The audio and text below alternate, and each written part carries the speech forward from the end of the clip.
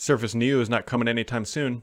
The Game Bar is getting a big update, and Google's making a big move with Stadia. Or are they?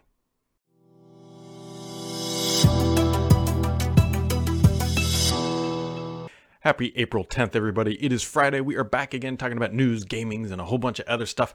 And so it's been an interesting week here. We had some major storms come through. I didn't have power for the past 24 hours, but we are back having a good time. And let's just dive into the news. So the big item of the week is that Microsoft Surface Neo device is not going to be coming this year. This is not really surprising in honestly any capacity at this point. Mary Jo Foley, a good friend of mine, scooped the information, and I was able to hear very, very similar things from people who are familiar with the company's plans. And so here's kind of the deal. Microsoft obviously is all working from home, so there's those issues and those challenges. Windows 10X is also coming along, but slowly. But the writing has been on a wall for a while. So let's talk about what is the Surface Neo. The Surface Neo is the larger dual screen device coming from Microsoft, and it's going to be running a new variant of Windows 10 called Windows 10X, with the biggest feature, the feature that I'm most excited about, is that it runs legacy application or Win32 applications in a secure container, which has huge ramifications for security and just modernization of the OS. Now, that OS is kind of just floundering along. It's not where I think Microsoft likely wants it to be, but all that aside. So the dual screen device Microsoft announced late last year at the same time as this Surface Duo, which we'll talk about in a second, and it was supposed to be released later this year. Well, that is not going to be happening. Interestingly enough, a bunch of other vendors or OEMs came out with dual screen devices, and initially they said, hey, it's not actually going to ship with Windows 10X, it's going to ship with just regular vanilla Windows 10. And that was the very first big road sign that says, hey, this probably isn't on track to be released at this time, at least the OS portion, because why would vendors ship things that are designed for Windows 10X with an older version of Windows 10 while they wait? All that being said, what you need to know here, Surface Neo not coming this year. Microsoft is going to miss that deadline.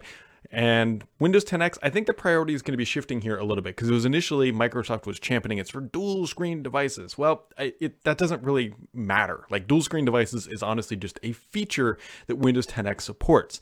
Windows 10X can run on a standard single screen device. It can run on a Surface Go. It can run on Surface Pro. It can run on honestly probably just about anything, at least from my understanding. And so Microsoft is actually, from what I'm hearing, preparing preview builds of Windows 10X. Now, we don't know exactly when they're going to be released, but it wouldn't surprise me if Microsoft announces something like this at Build, where they say, hey, look, we're working on Windows 10X. Want to go try it out? Here's a preview of it. It's going to be early on. I don't think it's going to be very well polished, but it'll let people get a try on it. Now, you might be saying, but Brad, you've already said you can try it. Well, technically you can. You can try it in an emulator today, but it's not the same thing as running it natively on a piece of hardware. And so be looking on the lookout for that. Microsoft's Build conference is going to be taking place next month.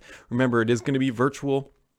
No big surprise there. And so maybe Microsoft will be announcing that we can actually download bits that will install on a single screen, traditional, I almost say classic looking PC and all of that good stuff. The other thing to consider too about Surface Neo, the other thing to consider is, I don't know if you guys are aware, but there's sort of an economic downturn right now. Things aren't exactly peachy. People are without jobs at a very large scale, and I shouldn't make light of that. It's a very serious issue. And so coming out and saying, hey, here in the fall or the whatever holiday season, here's I don't know the exact price, but a $2,000 PC, like the ultra premium, the highest end, because guys, Surface Neo was not going to be cheap. There's no way it was going to be cheap. And so the timing and everything just wasn't aligning. And so I believe this might be Panos's pretty much second major, putting his hand on the Windows team. Because remember, Panos now leads Microsoft hardware, the Surface team, and he's also leading the Windows Experience team as well. And so this could be very much him saying, look, this doesn't make sense. The timing's not right. This is what we're going to do. And I do think it is the right move, right? The only thing worse than shipping Neo in December would be shipping Neo in December with underbaked software at a really expensive price. So it appears to be the right move. It is, interestingly enough, though, the second major Surface device to be publicly announced and then not get released on its effective timeline. The first one being the Surface earbuds that are supposed to be coming sometime this spring. So there you go. I think there were a lot of factors working against Surface Neo, the pricing, the OS not being ready, and a bunch of other things. Now, on the other side of the coin, there's Surface Duo. For those not familiar, Surface Duo is the smaller version of the foldable screen devices that Microsoft is building under the Surface brand. Neo big, Duo small. Just kind of remember that. The big difference is that Duo runs on Android, and from what I'm hearing is that this thing is pretty much ready to go. That's not all that surprising because they're really just skinning on top of existing Android software, making it Microsoft and just making it work on a dual screen. Not all that surprising. It wouldn't surprise me if that thing is, I keep hearing it's ready to go. Microsoft is showing it off a lot. Brad Anderson has shown it off. Panos posted on his Instagram an actual picture taken from the device, although it's really, don't read into that picture quality a lot because one, we don't know if there's any post-processing. It's kind of hard to tell. He didn't post the raw image, so we can't actually extract anything from it. And so it's just a well-lit photo. And as we all know, it's real easy to take a well-lit photo these days. Really, the gains are coming in the low-light photography. But anyway, so if you're a big fan of Surface Duo, it does look like that device will be here on time and on schedule. So that is a good thing.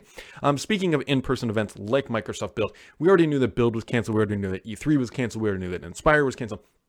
Microsoft is officially saying that all in-person internal and external events are now canceled through July of 2021. So a year from July, we won't have no in-person events. This bums me out because I see a lot of my friends every time I go to these things.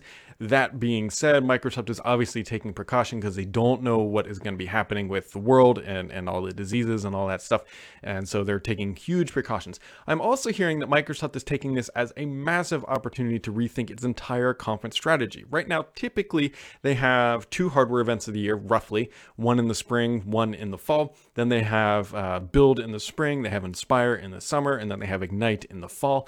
And so these things might be changing. If Microsoft is going to be making big changes to their conference strategy, now is the time to do it, since they're going all virtual and they're going to be utilizing Microsoft Teams and Microsoft Live 365 live events using Stream. This is the time that Microsoft is going to be rethinking them and they're going to be implementing a new strategy. We don't quite know what it is yet, but don't be surprised that if the next major conference Microsoft holds looks and feels a little bit different than what we have classically known as Microsoft events.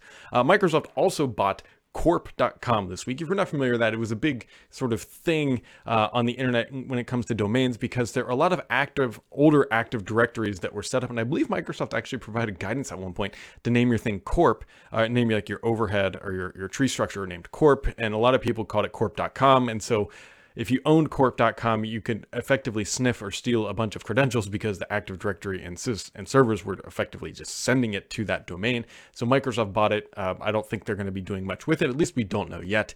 But the intention there is to help protect their customers who have set up servers and Active Directory structures that were sending data to that. I'm also hearing that Azure, Microsoft Cloud Servicing Platform, is having some capacity issues all around the globe. It's not just limited to Europe. Specifically, if you're looking for a higher end GPU setup, good luck. Microsoft does have some of these features in the US, and they're pretty much saying, hey, we're out of capacity. I think it's primarily because of this next stat that Microsoft is saying that Teams continues to grow like exponentially. It is crazy.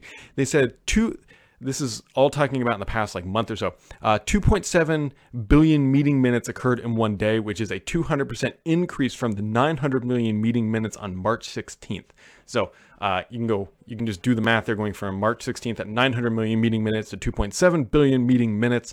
That is a significant amount of growth for Teams, and I suspect that they are using all of their capacity in Azure that they have available to make sure that Teams continues to run very, very smooth, because this is the stress test of stress tests for Teams, and Microsoft does not want anything, and I mean anything, to happen to Teams right now. So much so that Microsoft is actually starting saying, hey, you remember Skype? Well, we actually have a feature where you can just click a link and join a meeting, because there's been a lot of talk about Zoom recently. Zoom has really blown up on the scene, primarily because they have this, or they do have this feature. It's really easy to get into a Zoom meeting, right? And we all know about Zoom bombing. But Microsoft actually also had this feature with Skype. They just very poorly talked about it. And so Microsoft has come back and saying, hey, Skype's still here. You can use this thing. Basically, they're riding the back of Zoom has a ton of security issues, a ton of them. You have to be very careful. The state of New York said, hey, our schools cannot use this because when you use Zoom, I'm not trying to trash the entire company, but the problem here is that they made security an afterthought, which is never a good thing because it was very easy to steal credentials and other information. And you can imagine, especially like if you're the state of New York, if a student using Zoom and somebody steals your credentials and then logs in and deletes all their data. Yeah.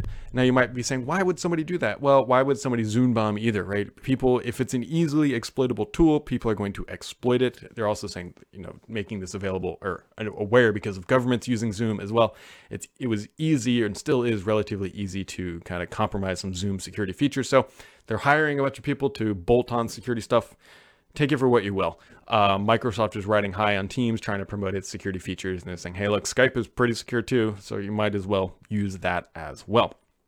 So on to the gaming news of the week. So a lot of interesting gaming news this week out, actually. I'm going to start with Stadia, because Stadia, or Google, I should say, announced that Stadia Pro is going to be free, or effectively Stadia is going to be free for 2 months if you sign up with a Gmail account. Interesting timing. Obviously, it's very easy to say, hey, look, people are stuck at home, economic crisis. This is a really, really nice thing for Google to do. Go play these games for free. I think it's just a cleverly wrapped marketing strategy. Not hating on it. Other companies are doing a lot of free stuff. Microsoft did it with Teams. And so Google is just coming and saying, hey, look, go and use it. Now, we also know the other side of the story that Stadia doesn't appear to be doing all that well, at least not yet. And so this could be just a big, huge pool of Google saying, look, we're going to give it away for free for 2 months. Anybody that uses it then becomes a hot lead, and then they're going to try to grow the service from there. I don't blame them. It's kind of good all around. It gives you free access to these games. It's worth trying out. If you have never tried Stadia and you have a Gmail account, or just go make one for free, I honestly think it's worth trying out. It's a pretty neat service. The challenge is that it's not, I think, fundamentally better than what, say, Microsoft is doing with xCloud and some other services out there. But free is free. If you haven't tried it, go try it. It's free. Sony, as we all know, unveiled the PlayStation 5 controller. Been pretty basic reception across the industry of it. It says, hey, this is a move in the right direction. I don't think anybody's looking at that saying, oh my God, what has Sony done? The one thing that they have not done, although there were some interesting polls out there from Sony fans, honestly, saying, hey, would you prefer the asymmetrical or symmetrical design? The Xbox controller is asymmetrical, meaning it doesn't line up, right? It's offset. I'm not going to grab a controller. Well, I will. Meaning, if you're on the audio version, you won't know what I'm doing. But offset here, right, up, high, and low, and obviously PlayStations are on the same parallel. And it sounds like Sony fans actually want it asymmetrical. If you go look at the most popular third-party PlayStation controllers, it was that asymmetrical design. Sony isn't quite going there yet. Maybe we'll see that on the PlayStation 6, or maybe they'll come out with an official accessory. Whatever. Doesn't matter. It looks good. It's coming out, and we'll know more, hopefully, about it here in the near future. Microsoft is making huge updates to Game Bar. Game Bar, I think, is honestly one of Windows 10's hidden features that it's there. People gotta know about it, but nobody is really using it at scale. It's a really cool feature. It's just Windows Key G, and you might be saying, hey, I'm not a PC gamer. Why would I use this? Here's a great feature. There's a screen recording built into Windows 10 that is super easy to use. Windows Key G, hit record, and it just saves it into your capture folder. Everybody should be able to use that. It's built into Windows 10. But the news is that they are opening it up to third parties, including like XSplit, which I'm a heavy user of. Actually, it's what I'm using to make this software, or this video and audio and all that good stuff.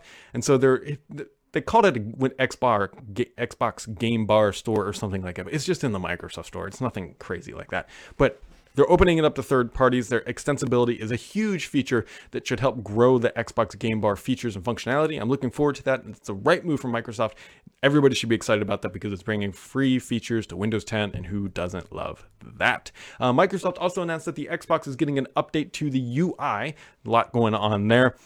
They're simplifying the guide layout. Now, if you're hoping that when the Xbox Series X launches, it's going to have some fancy brand new interface, completely different and radically different than what we see today, I don't think that's going to be the case. I think Microsoft is just going to continue to iterate upon what they have because they've been changing it very frequently. I don't know if you guys have noticed, but they roll out a lot of UI updates across the Xbox platform, and I think the idea is to have a consistent experience across all the Xbox consoles.